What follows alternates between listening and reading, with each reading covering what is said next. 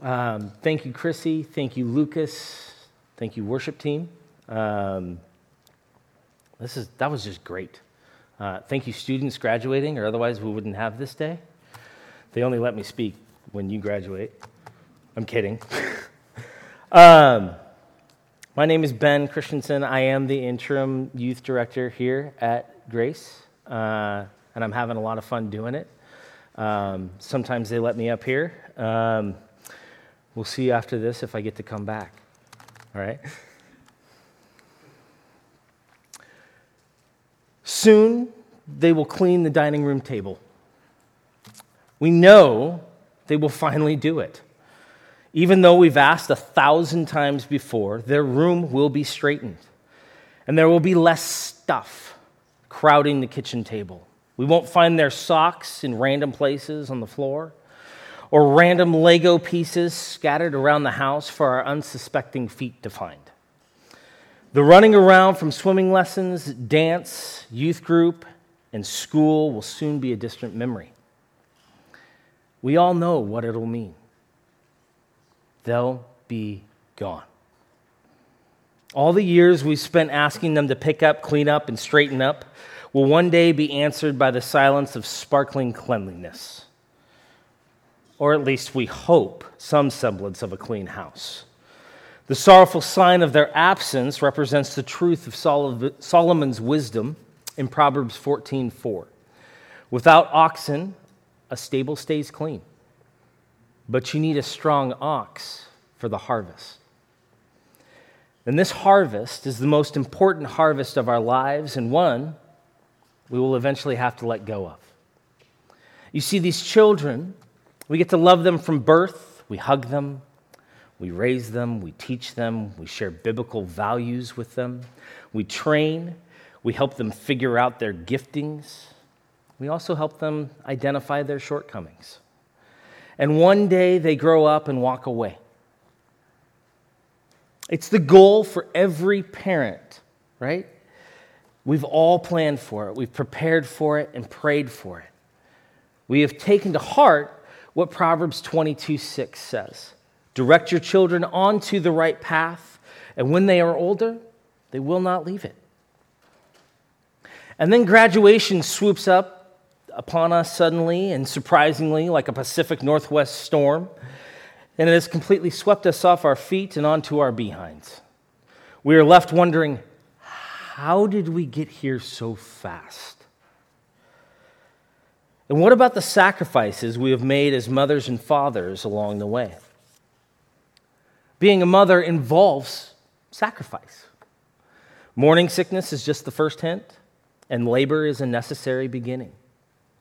Women's bodies bear our children in preparation for the load that our hearts will soon carry. Mothers and fathers spend a child's early days singing songs, reading books, combing hair, changing diapers, and sharing Bible stories.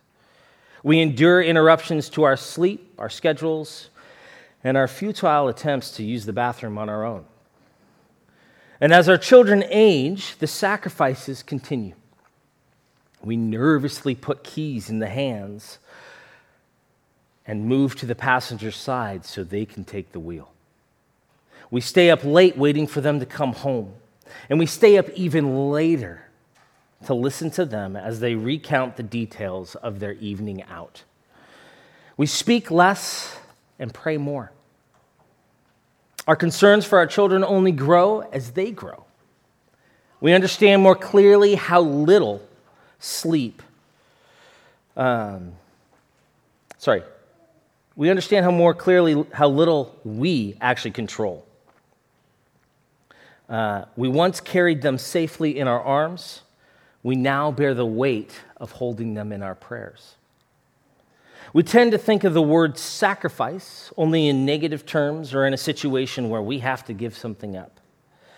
But Scripture explains it as a life-giving exchange. Jesus, the ultimate sacrifice, endured the cross for the joy that was set before him. Hebrews 12:2 says it this way: because of the joy awaiting him, he endured the cross, disregarding its shame. And now he is seated in the place of honor beside God's throne. Jesus' sacrifice won our redemption. His death brought us life. As parents watch their children walk out the door for their last day of school, we know there will be tears and a sense of loss of another year with them. Whether it is a student moving into middle school, high school, college, or beyond, we will have one last goodbye hug each morning. Eventually, there will be one less plate at the dinner table. We won't get to hear about their day and discuss their latest ideas about the mechanics of life or what new trees should be planted in the backyard. It's a new invitation to sacrifice. The sacrifice of letting them go. After all, this is what the whole parenting process is about. We have these children that have been entrusted to us for a little while. We nurture them, we care for them, we instruct them, we love them, we redirect them, and ultimately we create spaces where our children can test the boundaries of life in a safe environment where they can develop their God-given gifts and work out their faith. Notice I didn't say work out your faith, but rather work out their faith. We as parents can help them tune into that homing device we have within each one of us that is calling us home, calling us all to a dependency on Jesus. Our children will move on to new people, new places, new ideas, new adventures. And we let go knowing the loss we feel is an emptiness that only God can fill with His fullness. In letting go of them today, there is hope for tomorrow. We look forward to the joy of watching each of them become who God has created them to be in this redemption story. We pray that our influence decreases in their life and that Jesus' influence will increase. Like in John 3:30, He must become greater and greater, and I must become less and less. We hope they come home telling us stories of new friends, new studies, new ideas, and new paths that they have wandered with Jesus. And we will be here waiting, hoping, and praying. And when they do come home, we will have their favorite dinner ready to be served on a nice, clean dining room table. But before they ever leave to eventually come home for that meal, we need to talk about the growing up and then the leaving. I think there are some things we can do to begin the letting go process from a child's birth to when they are out of our homes. We need to learn to recognize the difference between our children's needs and our own, and how to not let our needs block the way of our children thriving. We need to set boundaries for ourselves, practicing giving our children the space they need to grow in Jesus. We need to give our children a chance to master tasks alone so that they can learn from their mistakes. We need to instill the values of Christ in our children and trust that He will inform their daily decisions before and after they are out of our homes. We need to acknowledge that we've done our best as a parent and that the hands-on phase of parenting does eventually come to an end. As our children mature, we need to begin to build a new relationship with them that is less about their dependency on us and more about mutual respect, admiration, and a celebration of a budding, capable young adult. Every step of childhood is one step forward towards independence and letting them go. From crawling to walking to potty training, eating with utensils for the first time, to reading and writing, to the first day of school and beyond. Each of these moments take our children further towards being their own thinkers, decision makers, and ultimately authors of their own faith. Our children are ours to care for and lead for only a little while. This is a serious business of growing up little ones in and on the right path. Eventually, we will have to let them go. The question I want to ask is, have we spent these formative years of our children's lives creating little versions of ourselves who depend on us as parents to be their firm foundation, their stability, their home, their identity, their hope, and a safe place to land? Are we growing up children who have an identity and dependency in us as parents? Or are we growing up children who have a dependency and identity in something more life-giving and lasting? Meaning a dependency on Jesus. I love how in the Old Testament, God was always reminding the Israelites of the story that they had been dropped into at birth, right? The story that began long before they were born, before their people were even a people, the story that would continue long after any individual had reached the end of his or her lifespan. Old Testament scripture records these repeated remindings of identity, calling, and dependency and sacred responsibility until those scriptures themselves have become a perpetual reminder for all of us. The New Testament writers likewise dispensed a significant amount of ink to remind us as a community of believers of who we are in Jesus, of where our hopes are anchored, and of where our own little lives in this thing called history are going. Apparently, our true identities and stories are things easy for us to forget, that we lose track of or that we walk away from. And eventually we forget where our true home and identities lie. And sometimes we need to be reminded of our identity and place and purpose in this bigger story. We need to be reminding our children of their place in the kingdom of God and where their true home and identity lies. This isn't just for our children, though. We all have doubts, fears, insecurities, and lies of dazzling variety flooding us each day and competing for our attention. Each of us desperately needs others to repeat back to us where our identity lies and to remind us of the bigger context we were born into, to bring us back again and again to that wondrous story of Jesus, to locate us somewhere within that story. This is in the hope that some of us might be inspired to find appropriate moments in which to remind our own children, other family members, friends, of their stories, of their redemptive threads woven through their lives. This isn't a call to police other people's faith, but rather a coming alongside and planting seeds that help cultivate a flourishing faith and encouraging those to grow.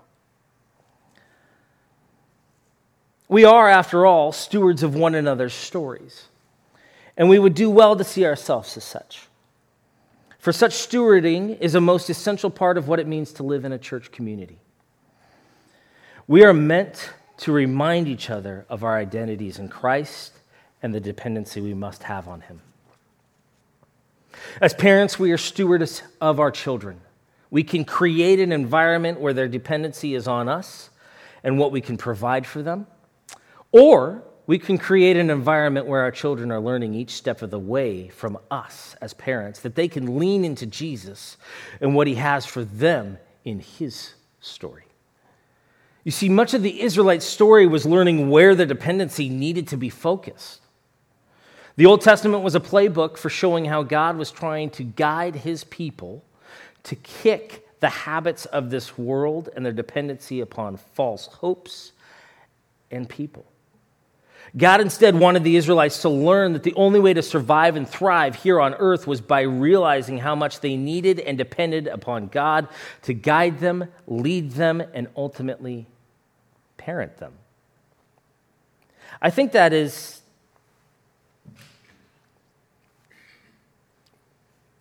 I think that this dependency is inside of us somewhere, and we know it. God is constantly calling us back to him, like a homing beacon, bleep, bleep, blooping in our hearts that we have either tuned out, can barely hear, or we have hopefully learned how to tune into. But are we truly in tune with it? You see, God is always calling us back to him, and our hearts do feel it. Amber and I are currently in that phase of life where we are teaching our 2 young girls where home is. Some of you may remember this as well. The girls are learning what state, city, street, and zip code they live in.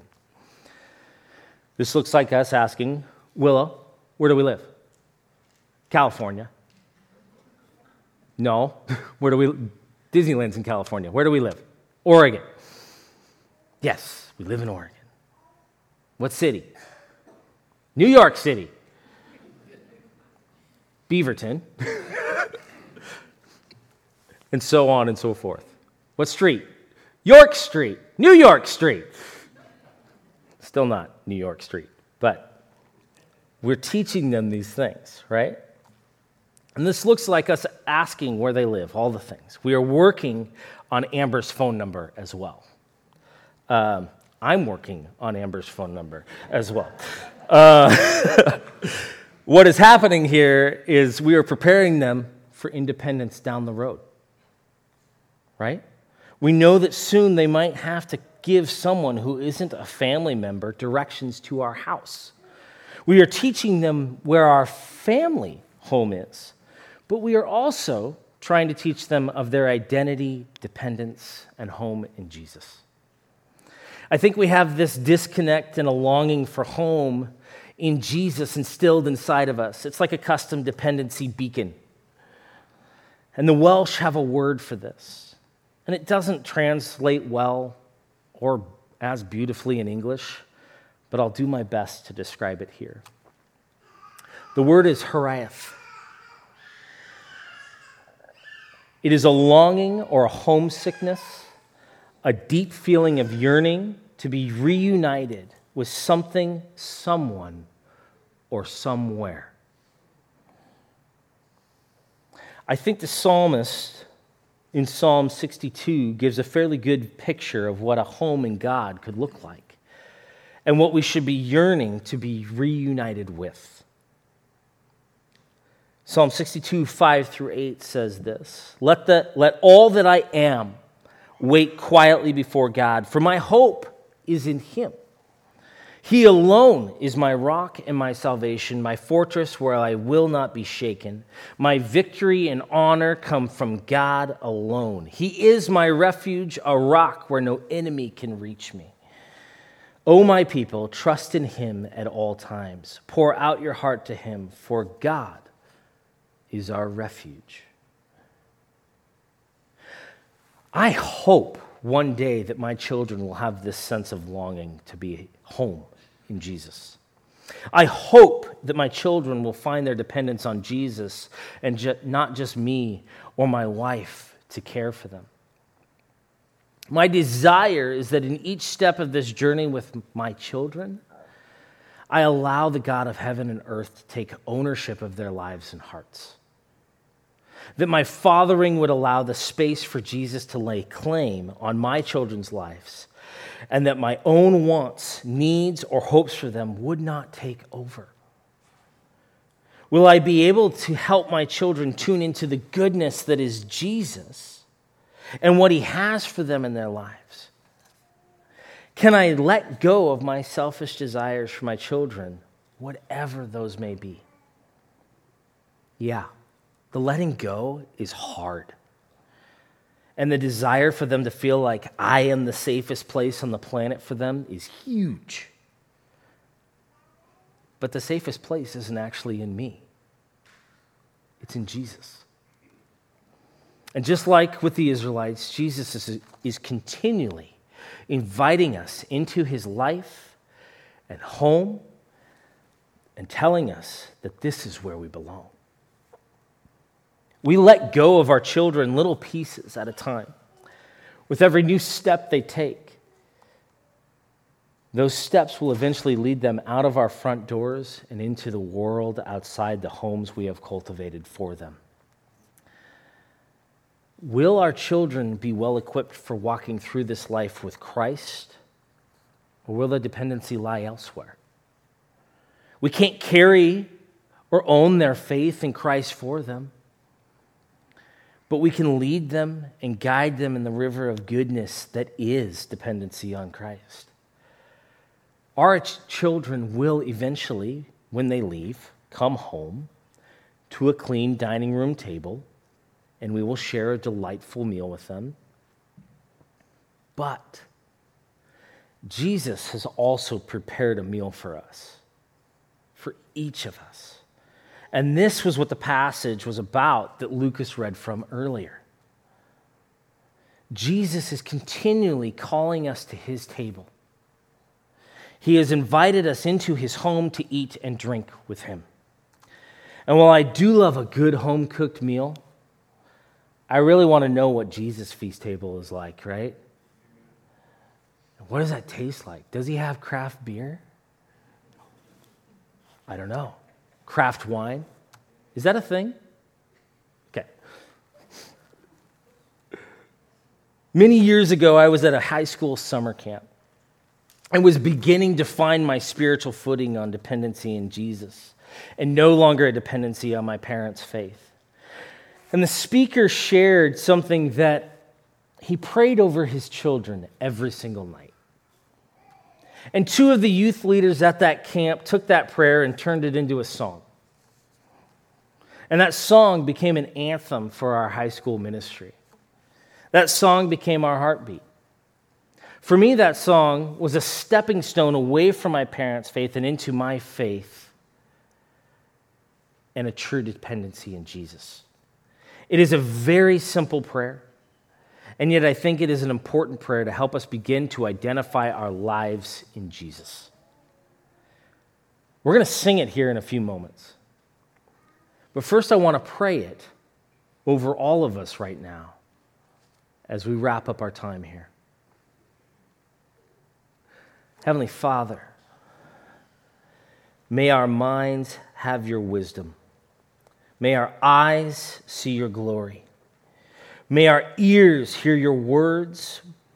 May our mouths speak your truth. May our hands do your work. May our heart be your home.